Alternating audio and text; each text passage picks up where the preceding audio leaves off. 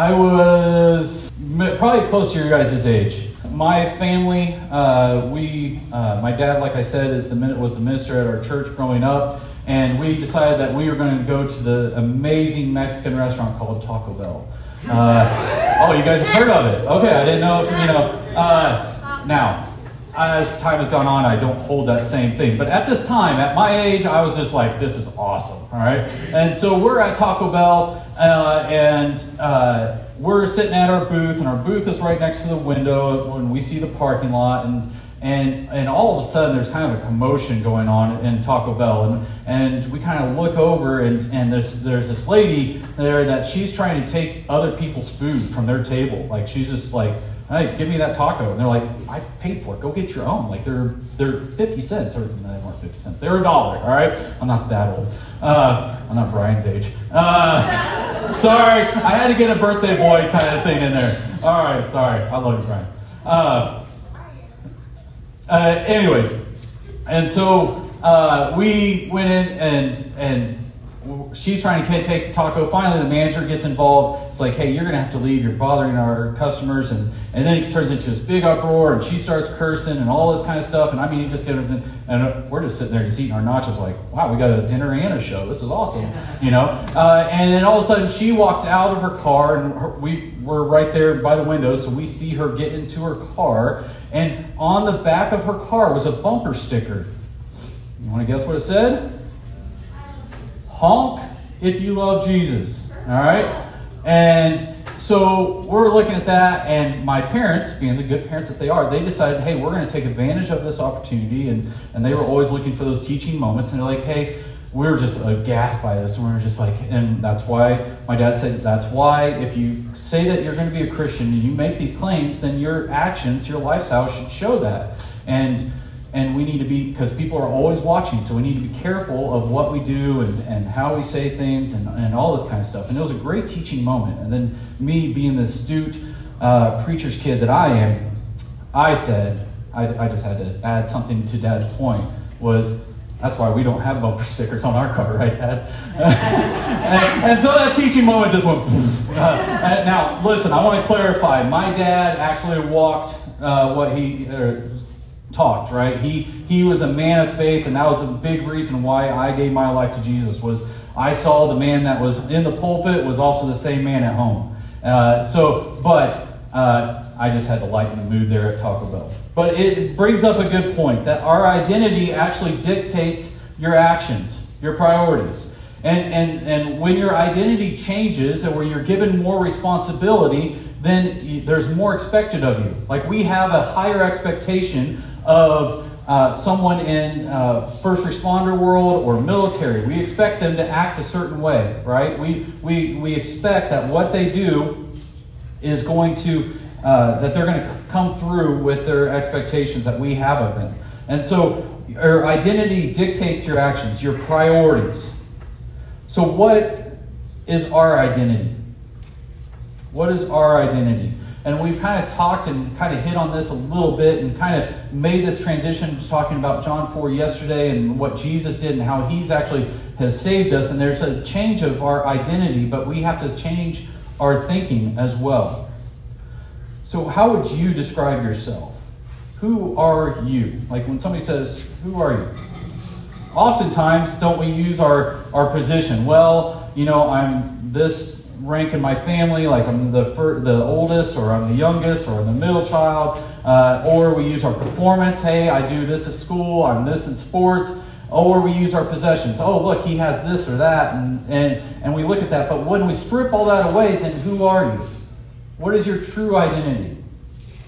You see, things, they explain you, but God actually defines you. And that's why Satan immediately attacks that in Genesis 1. He says, hey, yeah, God got it all wrong. You need to make your own self. You need to find your own reality and come up with your own identity. He attacks God's credibility, and then he puts out that thing about creating your own identity. And here's the reality, is that scripturally, looking at the Bible, there's basically two categories. There's sinners and then there's saints. And you might be like, well, then I know where I fall. I'm definitely a sinner. I'm not a saint, right? We don't have, Saint Eric or Saint, it's just like, that's one of those things. We have this warped concept of what a saint is. For non-Christians, it's very clear that you're a sinner. That is your title. That's who you are. That's your identity. Scripture is very clear with this, that if you haven't given your life to Jesus, if you haven't decided that you're going to go all in, then that is your identity. And so what that means is that what we talked about yesterday with the cross and the horrors of all that Jesus went through, that's just a small taste of what awaits sinners if they don't give their lives to Jesus for all eternity. You see, Jesus being an eternal being and coming, his sacrifice lasts for all eternity. That's why God looks at us through Jesus. And he says, hey, what he did on that day, even though it was 2,000 years ago, it still applies to today because he was an eternal being. He was fully God and fully man. This is where Hebrews 10 actually talks about that. But if we say, you know what, that's great, I don't want it. I'm going to do my own thing. I'm not giving my life to Jesus. I'm going to do my own thing. Then Scripture is very clear that hell is reserved for those that decide not to follow Jesus. That they decide they've had so many years on earth, and they finally decided, you know what, their time has come. Well, they didn't want to live with God on earth. Why are they going to want to live with Him for all eternity? And so your choice gets solidified. And what the horror that we see just on the physical side of what happened to Jesus on the cross is a small taste of what awaits for all eternity. And that's why we should have this urgency to want to share with others.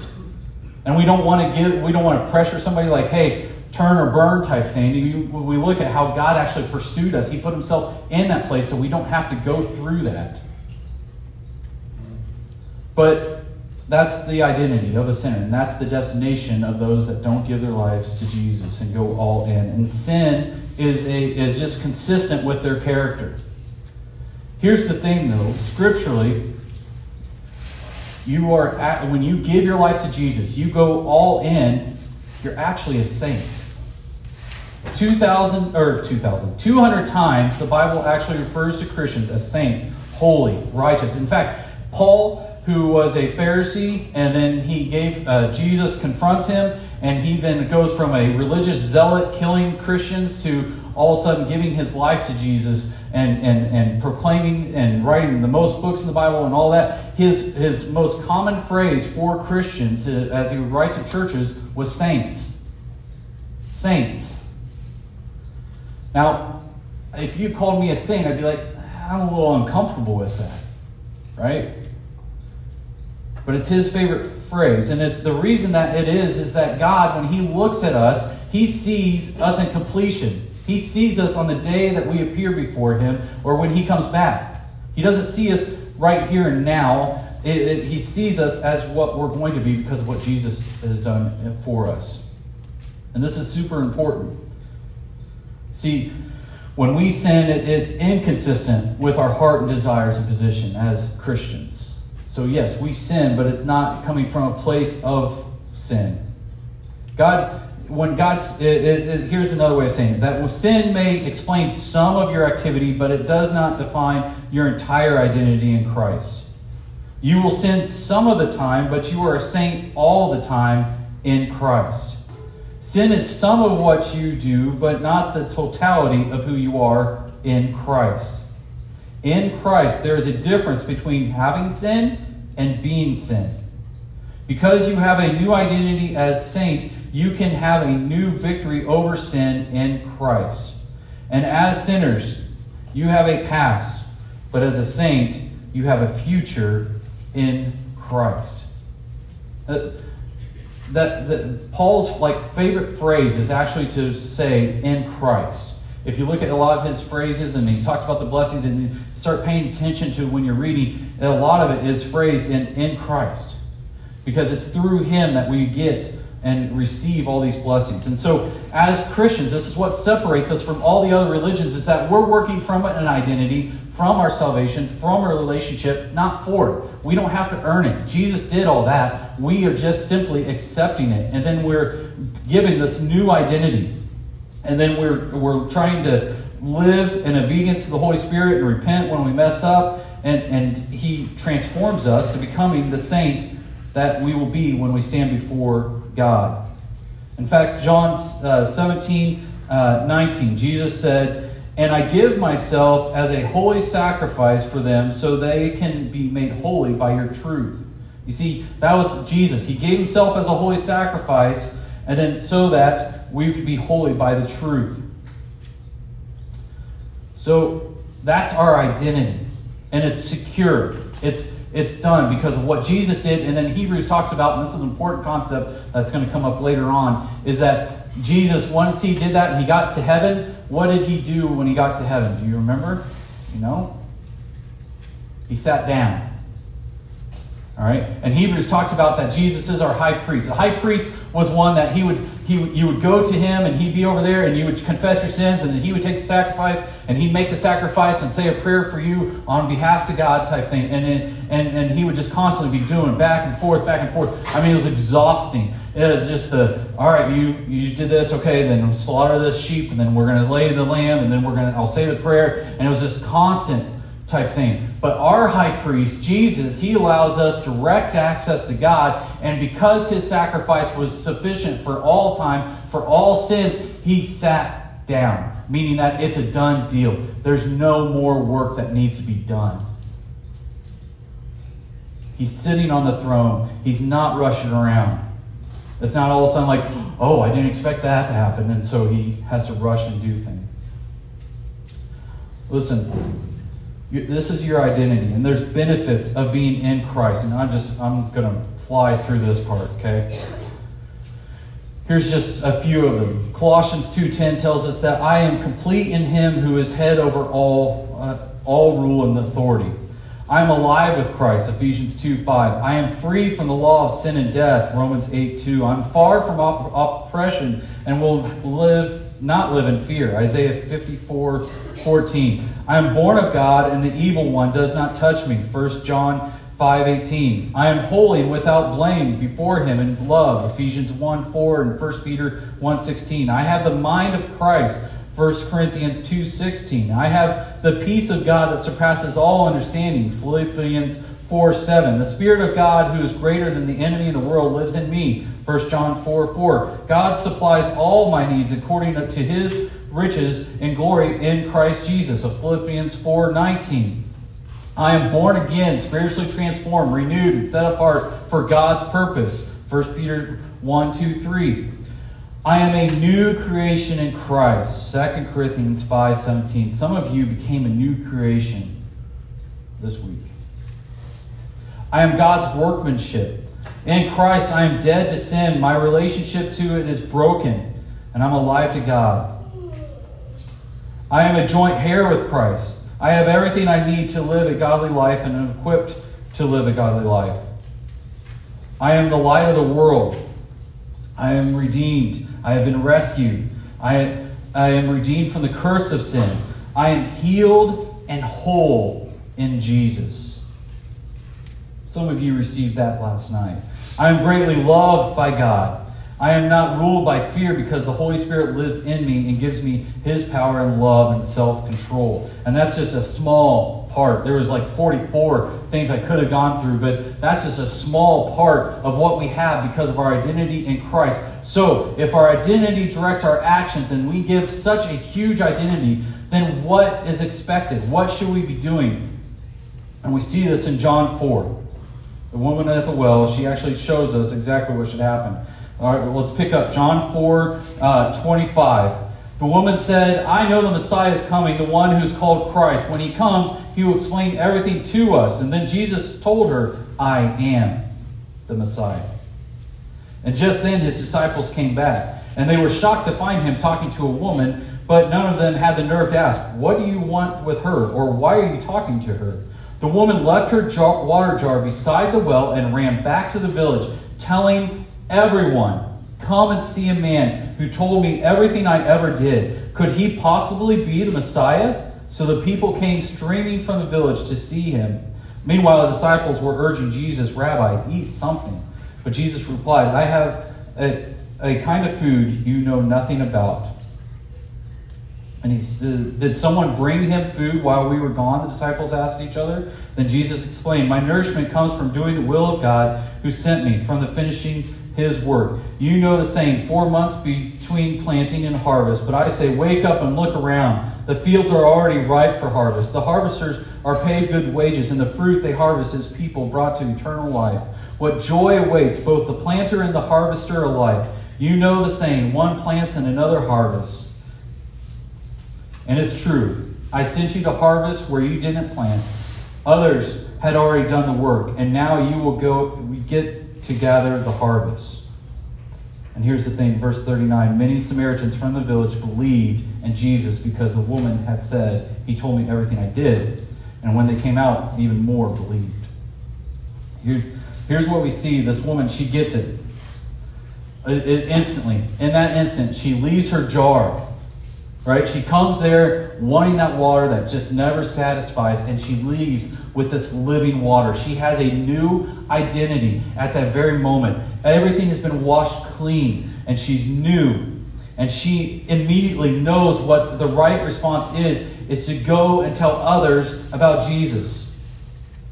Our identity directs our actions, and we have to be all in order to make him known. That's our purpose. And here's the thing, is that this Samaritan woman, the woman that was despised by all, gets it, while his disciples who were with Jesus, they missed it. It's an amazing thing. And here's what's going to happen, is that you're going to leave this place. Let's back up for just a minute. I want you to realize that God appointed this time. He knew you were coming here.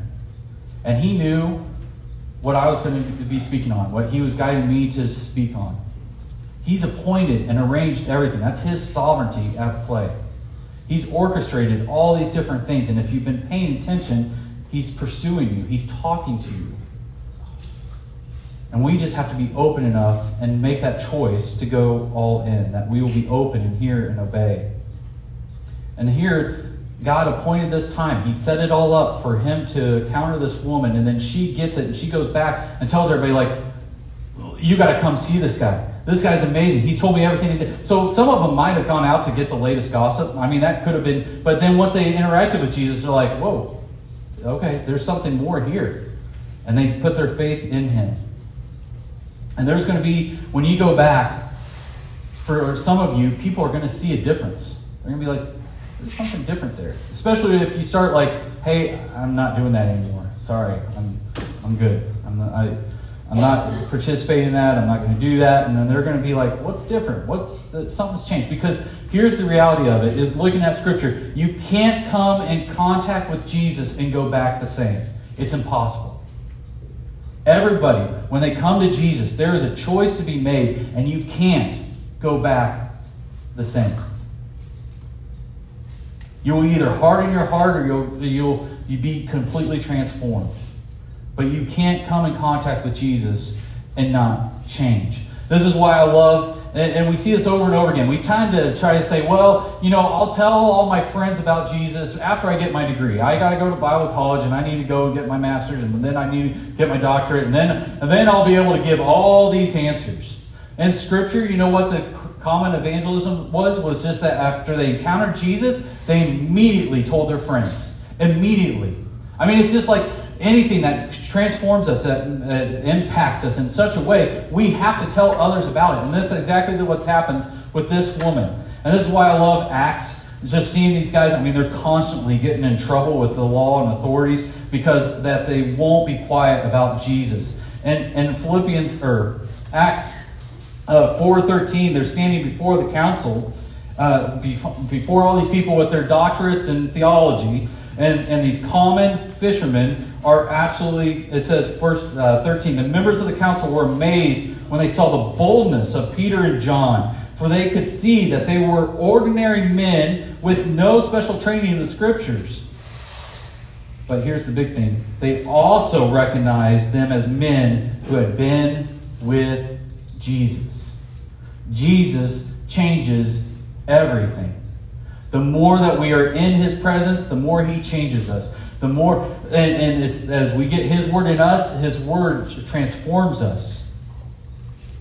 And that's the difference.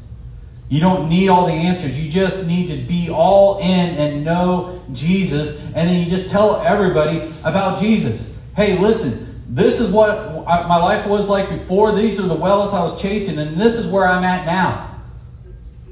Come, let me introduce you to Him.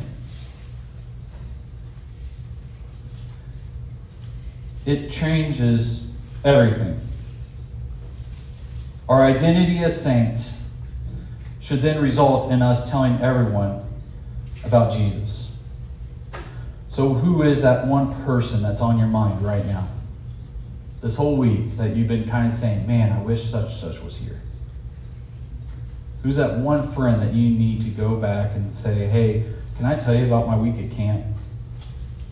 Can I just need to share this with you. And that's what God, Jesus, calls us to. And whoever that name is, and I want you to really think about that. Who is it that I need to tell? I want you to tell your all-in friends that are around you, saying, hey, can you join me in prayer for this person? And you start praying for that person every day, praying for those opportunities, and going back and your all-in friends, hey, did you have the talk yet with them? Did you share with them? Because time is of the essence. 2 Corinthians 5:14 through 21 says it this way. Since we believe that Christ died for all, we also believe that we have all died to our old life. Our old life is done. And our identity is now wrapped up in Christ. And because He died, our old self died. He died for, it says verse 15, He died for everyone so that those who receive this new life will no longer live for themselves. Instead, they will live for Christ who died and was raised for them. Once we realize all that Jesus accomplished on the cross, He becomes our everything. We go all in. Verse 16. So we have stopped evaluating others from a human point of view. At one time we thought of Christ merely from a human point of view. How differently we know Him now. This means that anyone who belongs to Christ has become a new person. The old life is gone and a new life has begun. Don't bring the old into the new. Verse 18. And all of this is a gift. It's a gift from God, who brought us back to Himself through Christ. And God has given us this task of reconciling people to Him. That is our task. That is our identity. God has done everything. It's a gift. We don't earn it. And He brought us back to Himself through Christ by taking on our sin and dying in our place on the cross. And all that He does is that this is your new identity, and now your task is to bring others to me. For verse 19. For God was in Christ, reconciling the world to Himself, no longer counting people's sins against them. And He gave us this wonderful message of reconciliation. So, we are Christ's ambassadors. Ambassadors. This is this whole concept that we are in a foreign nation, all right? This is when we have the embassies. The U.S. has embassies all around the world, and they have someone that's appointed as an ambassador, and they have the full authority and backing of the head person, all right, the president and everything. They go on behalf of that. Well, we have a king that is over all the universe, the whole galaxy and creation. His kingdom overrules everything, and we are His ambassadors, and He equips us with His same power. And He says so we are Christ's ambassadors, and God is making His appeal through us. God is making His appeal to all your friends through you.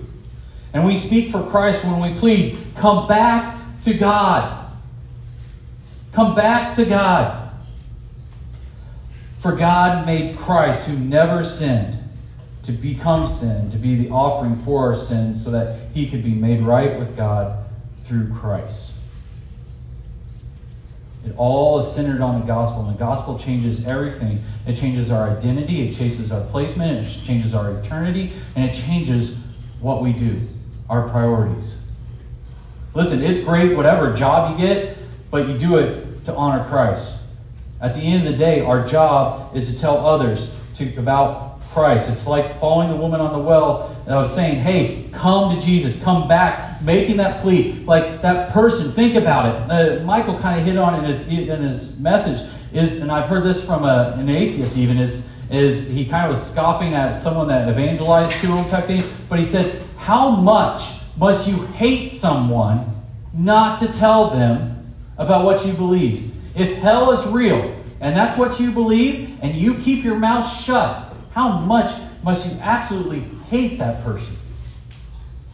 So who's that one person? Who's that one person that you need to tell about Jesus? Saying, listen, this just completely transformed me.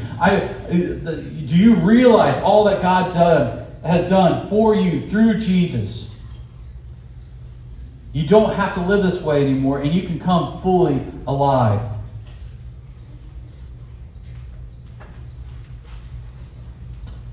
And you could be so boldly, even in the face of all the ridicule and harm that may come your way because of what we're even told in Matthew.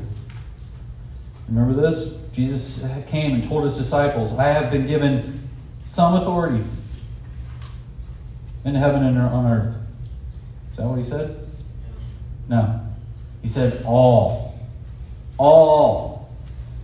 authority in heaven and on earth. So if he has all authority and we're his ambassadors, do we need to be afraid? No. We're acting in accordance to him. He says, I've been given all authority in heaven and on earth. Therefore, because I have all authority, go and make disciples of all nations, baptizing them in the name of the Father, the Son, and the Holy Spirit. Teach these new disciples to obey all the commands I have given you. And be sure of this, I am with you always, even to the end of the age. Nowhere in there does he say, hey, listen, I've been given all authority. It's just going to be unicorns and rainbows. You're going to be great. I mean, you're going to get your white picket fence and your 2 kids and the dog, and you're going to get the car that you wanted, and that life is just going to be awesome for you. No, he doesn't say that at all. He just says, listen, I am going to be with you always. Always. Even in the darkest times, when we can't see him, we can't sense him, we're like, God, are you here? He's like, yeah, I said I would be with you always to the very end of the age. And so we can go boldly, and we can claim this new identity, and our new identity then directs our actions in telling others about him. And so who is that one person that you need to tell about? Another way of looking at this maybe is the adoption. Right? All of my kids are adopted. And there's something special that takes place there, is that they had no really choice in the matter. We kind of just chose them. And then we go through the process, and then they take on our name. It's like, hey, you're now a Jet. And this is how Jets behave. This is what's expected of you. But you also need to know, no matter what, I love you. I'm going to be your dad. And I'm going to take care of you, and I'm going to be right there with you and everything. And the same thing is what Ephesians 1 talks about this, that before we were even born, God knew that you were going to give your life to Jesus, and he adopts you as his child through Jesus. And you now have his name, and he gives you this great task, and he's going to be with you always. I'm going to close with this.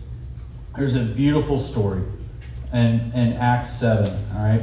Just to bring it to what's happening is the church has been kind of growing, but they kind of forgot the one part that Jesus said, you're going to be my witnesses in Jerusalem, Judea, and to the ends of the earth. All right? They had gotten the Jerusalem part down pretty good, and they were getting pretty comfortable. And so God actually allows some persecution, and it kind of spurs the church to kind of get out type thing. But it all starts with this man named Stephen. This crisis had arisen within the church of taking care of some people, and so Stephen was one that was appointed, and then the religious leaders, they're getting jealous and realizing what's happening, and so they're like, we got to squash this thing. And so they arrest Stephen, and he gives this amazing testimony before the Sanhedrin, which was kind of like your PhDs of religious leaders. And at the end, he says something, and they just go in full-on rage. And so they drag him out, and they're going to stone him. Now, I'm talking taking stones and stoning, not the stoning. All right, and they're taking him out, and this is the beautiful part that I just absolutely love. This is what happens when we go all in and we claim our identity and we embrace it. And we take seriously the task laid before us. This is someone that is all in. Listen to this. The Jewish leaders were infuriated by Stephen's accusation, and they shook their fists at him in rage. But Stephen, full of the Holy Spirit, gazed steadily into heaven and saw the glory of God. He saw Jesus standing. He saw Jesus standing in the place of honor at God's right hand. Remember what I said about Jesus when he got up to heaven? What did he do? Sat down, because the work was done. Here's a man. He's about to die. And he looks up. And he's given a vision of seeing Jesus standing, getting up out of his throne, and getting a standing ovation. Because his servant, his boy, went all in. My question to you, as you leave here, what is that one person that you need to go tell? Because it's super important that you do so quickly. But looking at this, will your life bring Jesus to his feet? It will if you go